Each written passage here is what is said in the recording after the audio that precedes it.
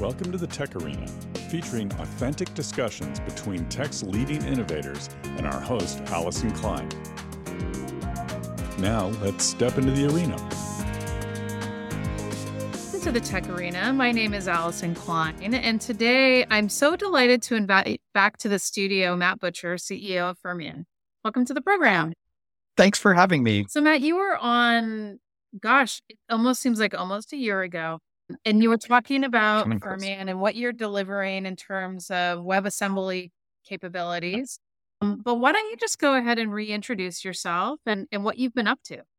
Yeah, sure. I've been a long time open source developer. I was probably among that first generation where open source was the thing when I started writing code in 1995 and has just been a part of my career. And I've had the opportunity to work in some really phenomenal places, ranging from big companies like HP Cloud and Google, and then more recently, Microsoft, to small startups like Revolve and Deis that have been in that same ecosystem. About 2 years ago, we started Fermyon, and a big part of what we were doing when we started Fermyon was tackling a problem that was top of mind for us, and that was compute efficiency. If you go to Fermyon today, and then you take a look at Fermyon's website, we built a WebAssembly serverless cloud platform, developer tools that are designed to help you really build serverless functions that have blazing fast startup speed, that have all the data services built in with a developer experience that's just designed to be really easy for you. But that's the thing that we envisioned building on a platform that was going to be a hyper efficient kind of platform. So I can give you a little bit of the backstory about why efficiency was a big deal to us. While working at Microsoft, so I came from Deis, we got acquired. My team there was the open source team at inside of Azure. It was called Deis Labs. And we were tackling difficult problems. That was the job mandate. Build interesting things, release them as open source, be good participants in the open source world, especially in the cloud native world with containers. One of the good things about this is that the challenges you hear about are the difficult ones. And many of them would have big rewards if you could figure out how to do it well, but are tough. And I remember very distinctly having this conversation with a colleague who is in Azure Compute. Another great thing about working at some of these big companies like Google or Amazon or Microsoft is you run into the foremost experts in all these fields. And so here I'm talking to somebody in cloud computing, and I said to him, tell me, what's the biggest challenge of running the kind of core cloud compute service? And I, thought he was going to dive into one of those, highly technical topics, and it was going to stretch my brain in new and interesting ways. And it did, but in a completely different direction than I thought. He said, you know what the issue is? We buy and rack servers as fast as we possibly can. And this is during a period where Azure was just massively growing. And he said, it's discouraging to know that many of these systems are allocated to workload, but they're really running about 80% idle. And he said, we're paying for an electricity bill for a thing we're not using. And that really struck me. And having been in the Kubernetes ecosystem for a long time, and having been at that point really recently looking at serverless Azure functions, AWS Lambda, it really struck me in a different way, right? We had been assuming that when we built the cloud, we were going to build a system that was more efficient, that was more power efficient, that was a more efficient use of hardware. But then we started building systems on top of it that were not actually designed to be that efficient. So take Kubernetes, for example. I would say I've got a website, right? During peak times, I may have tens of thousands of users. During low tide, I might have, several hundred to just 1,000 or 2,000 users. When I provision resources in Kubernetes, I have to provision for the max load I'm going to get. And for the most part, keep the entire thing running the whole time. So I might have 3 or 5 or 7 or 9 instances of my website running somewhere in a Kubernetes cluster. And you do that so that if there's an outage, you still have enough compute power. If peak comes in, you still have compute power. If you go viral, you still have compute power. But on the day-to-day basis, right, moment by moment, a lot of that is just sitting there idle. And that became the challenge where we decided, okay, coming out of that meeting, it took months for this to percolate, and I'm going, okay, so what can we do? What can we try? And the kind of net result was maybe the issue here isn't how people are writing applications, but how we designed cloud compute. We essentially design cloud compute in such a way that it forces people to have to take this sort of wasteful perspective by default. And that got me really thinking about the basics. So in cloud compute, you have the workhorse of the cloud is the virtual machine, encapsulates the entire operating system from the kernel and the drivers all the way up to your application layer code. They take minutes to start. They're huge images. They're very inefficient to move around. They're slow to start. Consequently, you cannot force a user to wait while you start up extra instances to handle more load, right? They're just too slow for that. Containers came along and were far more efficient uses of a lot of pieces of the compute infrastructure, right? You could load multiple containers onto the same operating system. Kubernetes can run 110-ish containers per compute node. And going from just a few to 110 is actually a really big leap. But again, the startup time for a container comes in at around 12 to 25 seconds. And if you're in the middle of making a purchase and you're in like shopping along on your favorite shopping site, and enough load comes in that you have to wait for 10 to 12 seconds for a page to load because additional instances are scaling up, you're not going to wait, right? And we all know that. And so the solution to dealing with two fairly inefficient core compute primitives was to just keep a bunch of them running and deal with the waste. So what we looked at was, is there a new kind of compute, right? A third kind of compute that can sit alongside those two that would have the characteristics that let us not have to be wasteful. So we call this the scale to zero problem at Microsoft. And I know that term is gaining more and more traction now. But the core question was, when nobody is visiting your site, can you scale all the way down to having 0 instances running? And if a millisecond later, 10,000 people go hit your site, can you scale up to 10,000 instant? And that was kind of the core problem that led us past containers and into saying there's got to be another kind of compute that has the performance characteristics that would do this. As we enumerated what those performance characteristics would be, we said, okay, instant startup time, same security model as the cloud. We really want cross-architecture, cross-platform. When we're creating this checklist and looking around, and one technology bubbled up to the top of our queue, and that was WebAssembly. And WebAssembly was originally built to run inside the browser, right? It was a way to run languages other than JavaScript inside the browser. But because it was running in the browser, it had to start up instantly because we're impatient when we're in our browsers and we want things to load right away. And it had to have a very strong security model because we don't want people to be able to attack us from code loaded in our browsers. And it had to be cross-architecture and cross-platform because browsers run on everything from my iPad to my laptop to some fridges out there, right? And so all these kind of funny characteristics that were designed to work really well in a particular environment, those were the characteristics we wanted to pluck out of that environment and drop in the cloud and say, can we build a serverless infrastructure based on this? So that was really what got us going on WebAssembly, was this idea that as a form of cloud compute, it could be really efficient. And so we spent the first year and a half or so of Fermyon's life really honing in on that idea that we could create an efficient CPU, efficient memory style of cloud compute that had that ability to scale to 0 and then scale up to 10,000 very quickly. Your conversation really took me into a couple of places. One was that the cloud service providers have been so good about building energy efficient data centers. They focus on PUE, they focus on green energy, they focus on all these things, but you're absolutely right. The fundamental premise of cloud is inefficient and we overlook.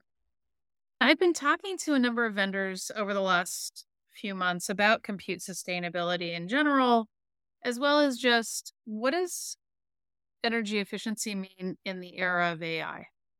Because I was just talking to Microsoft about their Azure, and they're talking about running hundreds of thousands of GPUs to train Azure or to train ChatGPT. Yeah. That's crazy when you think about the energy. And there's all sorts of forecasts about the amount of energy that data center computing is going to use over the next few years and how we may be getting some great benefit out of it, but let's open our eyes and talk about, are we doing it as efficiently as possible? And so that's why I was so interested when I came across your recent blog on carbon neutral AI. And I was like, wow, Matt was doing WebAssembly, which I totally get as an efficient form of compute. But how did we go here? And I wanted to have you back on the show so you could describe it. So why don't you just start out and tell me what this blog and where your focus has integrated into this broader format? Yeah, sure. And it really is a continuation of the beginning of that story too. But the announcement early in September, on September 5th, we announced that among the other services that Fermyon has built, our new one is serverless AI. And this was the combining the idea of serverless that we were talking about just a moment ago with AI inferencing, right? Inferencing against an LLM. So just as a reminder for those of you still like me getting comfortable with all the parlance around AI, when you build up a model, you have this massive unit of information and it's stored in a numeric format. And the process of querying this, which is inferencing, is just incredibly calculation intensive. Vector math and fairly intensive forms of mathematics are involved in asking the AI a question and then having it compose an answer and return it back. But yet, so there's a deep complexity involved there. And yet the human element of this is just awesome, right? For the first time, when I ask a computer a question and it gives me back an answer, I don't need to learn a new programming language. I don't need to get deeply into a debugging process. It's just a much more conversational way or a much more naturally human way of interacting with a computer. And so what we saw here is this big potential, right? In that you can ask an LLM to do anything from summarizing an article to a blog post we wrote today was, can you get an LLM to generate a haiku, which is actually very difficult because syllables are a very peculiar human construct. But these are all things that we can get the machine to do. And this is amazing, right? This is a huge advance in technology. But again, the cost of it is requiring this huge amount of compute power, which in turn consumes a huge amount of electricity and then generates a huge amount of typically heat as a waste product. And we had come into this arena from the perspective, again, from that early Azure experience, where we're saying, okay, how do we be more effective and efficient in using compute resource? And then here's this brand new field that's so promising that also is like that same problem multiplied times 100, right? How do we deal with a compute unit like an H100 or an A100, these heavy duty, high powered NVIDIA GPUs that need to be used for AI inferencing? And what can we do to, first of all, optimize the performance that we can get out of them? And second of all, minimize the impact that these have on the environment around us. So we started on the first one and said, okay, step one would be to figure out how to be more efficient with the way we use GPU. So we looked at the profile of how existing AI and ML services were using GPUs. And a lot of times it was, you lock the GPU for at least several minutes. And one process might only be inferencing for 3 or 5 or 7 seconds, but the GPU is locked for a long period of time. And so you're preventing other things from being able to use that same GPU. And I said, okay, effectively time slicing the GPU is step one. So we began building this system where we could say, okay, we only need to lock the GPU for the amount of time that the inference is actually happening.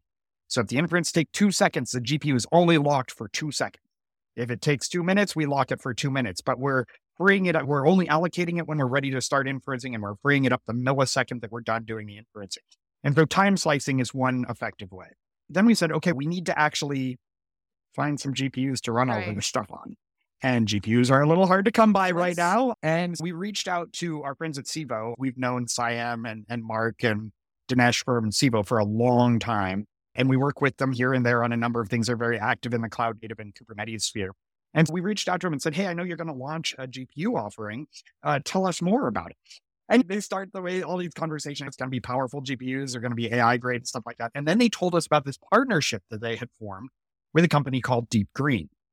So Deep Green is based in the UK, and their technology is one of those that the first time I heard it, I thought, this is fiction. Surely this is not true. But they said, okay, so there's a group of engineers who went, all right, the byproduct of AI inferencing is heat. So what are the systems where we could use that byproduct and replace something else that is also consuming energy in order to convert it to heat? And so they developed this technology where they can take GPUs and they can encase them in, I believe it's copper, I forget which metal it is, and they encase them in metal and then they submerge them in mineral oil to capture the heat. So when you think about the way we typically do this computing thing, right? You got your fan on your laptop that's blowing cool air across your heat exchanger to try, or your heat sink to try and cool your system, or you're using some kind of liquid cooling system to try and cool your system. They did the opposite. They said, okay, how do we capture that heat and then start to disperse it outward? and then pass it onto a heat exchanger and then use it to heat something. And so they did this proof of concept where they heated a swimming pool at a UK-based recreation club using GPUs and demonstrated that, in fact, not only does this end up being approximately carbon neutral, it actually consumes less carbon than if we were running the inferencing and running the mechanisms necessary to heat the pool by some other means. And then from there, they've begun branching out. So Deep Green is looking to be able to open these sort of like, you can think of them as micro data centers that are GPU. This is true edge computing, right? When you're talking about computing near swimming pools or near a large apartment building that has a lot of hot water heating needs and things like that. And these GPUs can then effectively create a stable source of heat for the kinds of things that normally we need some other kind of fuel. And so when we heard that, that was it, right? That was, we picked Sivo to partner with, Sivo and Deep Green to partner with, because this is just it's so true to the kind of way we want to be looking at compute over the future. And particularly, I'm going to admit here, I was a little bit skeptical of the cryptocurrency thing, which also used a lot of GPU, but just skeptical that it was adding enough value to warrant its position in the marketplace. But ML and AI are undeniably, generative AI is undeniably changing the way that we're doing compute. And it started now, and it's just going to radically change over time. Every day now I use it, from working with Notion to trying to find things, summarize things. And it's just changed the way that we can interact with our devices around us. And so consequently, I think there's a very real need, a very immediate need to start solving the problem this way, right? And saying, how do we, if we can't reduce yet the amount of electricity that is consumed in doing these inferences, is there a way that we can at least take the output of that process and do something useful? And Deep Green's doing. You said is that you're doing serverless for inferencing. Inferencing is going to be in every application. It's going to be on every device. Yeah. So how do you break down what subset of inferencing would apply in your mind to this approach? Is it all inferencing? Are there certain characteristics that make a lot of sense? I think for us right now, and there's at least one thing that we can take off the table, and that's training, right? You didn't even mention that because we both know that training is just, it takes so much time, and it probably will remain in the hands of the specialists and in these gigantic pre-allocated clusters. Inferencing is the kind of thing that I expect to become part of the full stack developer's regular toolkit. So looking at this from a developer's point of view, inferencing is easier to code. And I've done several apps now, so I can say this with confidence. It's easier to code with an inferencing engine than it is to code with SQL, right? It's easier than writing a SQL query and dealing with the output. And that's really exciting because that means that it should be easy for developers to work with this. Right now, and I'm just fresh out of the AI conference. AI conference happened here in the Bay Area in San Francisco. And we had a lot of conversations with a lot of specialists doing a lot of different things. And over again, the most popular inferencing that people are doing right now is using large language models to do textual-based inferencing. And that's a good one because it's ChatGPT and OpenAI really opened our eyes to the possibility there. But now what I'm seeing is a lot of really valid use cases. So we've chosen that as our first foray. But I'm noticing now a little bit that image processing, which sort of was the ideal for AI several years ago, is once again making a resurgence. And so I wouldn't be surprised at all if within a year or two, we start to see the text-based LLMs here and then the image-based AI tasks catching up and hitting parity with those. I'm unfortunately woefully inadequate when it comes to knowledge about a lot of the speech and voice recognition stuff they're doing. But I did get to see a couple of demos, and I think that's cool and probably will catch on to some degree. But when you think about how we interact with the world around us as humans, text and image are just so central to the way that we communicate effectively in the online world. And text processing, I think, will always kind of be a second seat to those two. So then, based on that, how are you engaging the developer community? How are you engaging customers to take this thing for a spin and see how it responds? And what are the kind of responses that you're getting from this community in terms of meeting some broader organizational goals around sustainability?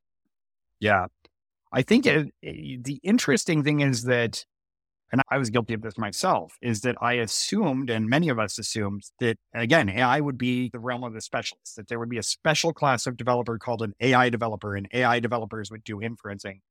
And so for Radu, who's the co-founder of Fermyon, he's been doing AI work for years and years. And I wouldn't say I've dismissed it, but I've always viewed that as a neat thing to do on the side because you're really appealing to a specialist group. And what I think we're seeing now is, again, that kind of move toward AI just being another another tool in the developer's toolbox, right? A thing that we will all need to be comfortable with and that is opening a bunch of new opportunities. And some of the areas where we're really seeing this kind of technology take hold, there's, of course, the kind of chat style thing that we've seen gain some popularity with ChatGPT.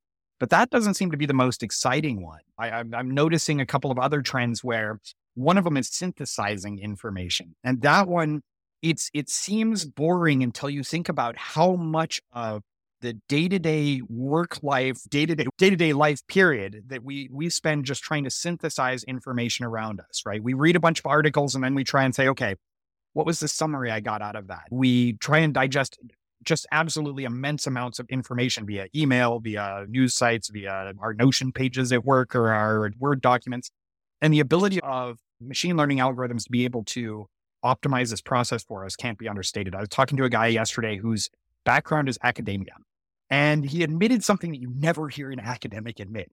He said, sometimes it's a little embarrassing that you're reading through a scientific paper and you hit upon a couple of concepts that you don't know. And he says, I'm a specialist, so I should know these things and I should go out there and read all the top papers in the field and understand this. But it's just a paragraph in a paper I'm trying to get through. So I just need something that says, hey, here's that concept in a nutshell. And when specialists are writing, and so he gave this very interesting case of saying, AI's ability to go out there and already be trained on this massive corpus of information and be able to succinctly give him an answer was a very powerful and profound game changer for him that saved him many hours of research time. Now, most of us probably don't do that level of research when we're reading about our favorite band online or doing a little bit of comparison shopping. But I noticed that Amazon is using this now to summarize the reviews. And I thought that's brilliant because I'm a review reader. I'm the one who's, 4.5 stars. I wonder how many of those were 1 stars and 2 stars. And what do they complain about? And so when I noticed that they started generating that summary, and my first couple of times I saw that, I'm like, okay, I'm going to read the summary and then I'm going to read the reviews to see if it's fair. And then I realized that actually I had apparently at some point judged the fact that they're just accurate enough that I just go with it. Now I read the summary and I'm like, I take myself 20 minutes of reading 3-star and 4-star reviews. So I really enjoy that. And I think that the impact of the ability of AI to summarize or turn into bullet points or that kind of thing is actually just absolutely game changing, even though it seems really boring when you say it like that. When you recognize how sophisticated that technology is and how little work it takes for a developer to say, okay, I need to train it so that it uses this corpus of text in order to generate those answers. When you see how easy it can be for them to do that and then the profound impact that comes out of that, it's very exciting. So that I think is just one of those cases that we've seen. We've been playing around with sentiment analysis and things like that too, where ML can detect by the way you phrase things, whether or not you're annoyed or whether you're okay. And those kinds of things can be good, particularly to alert me when my emotional level might be coming across in my text when I don't want it to. And I just think these are really clever things that normally would require an overabundance of human involvement. And now we can just let a machine do them, right? The things where we waste a lot of time doing something very simple, now we can have the machine waste some time and do that for us. And I really like that. I just think that's the real game-changing potential for LLMs and this kind of text-based I can't world. wait to see more in this space. All of the examples are really exciting. Yeah. We are living through such an exciting time in terms of technology and the development of new use cases and new ways to change our lives, really. And I'm really excited about the work that you're doing to help enable all that. What is the latest with Fermyon? And what would you tell folks in terms of engaging on this carbon neutral AI project and engaging with you in general? Yeah. And we're continuing on in our process of building this kind of serverless environment that makes it very easy for developers to write code. Again, the big story for us is that we have been working to make compute more efficient and working to make compute faster. But when it comes to how we want to enable developers to be more productive, this kind of serverless methodology just is very helpful. So when you think about the way a developer normally writes code, you spend a lot of time writing the boilerplate code to stand up a server that's going to run for hours, days, months, whatever, even years in some cases. The serverless environment basically says, look, You just write the piece of code that says, when a request for some information comes in, this is what you do, and you send back a response. None of the rest of that stuff. All the rest of that stuff is handled by the system.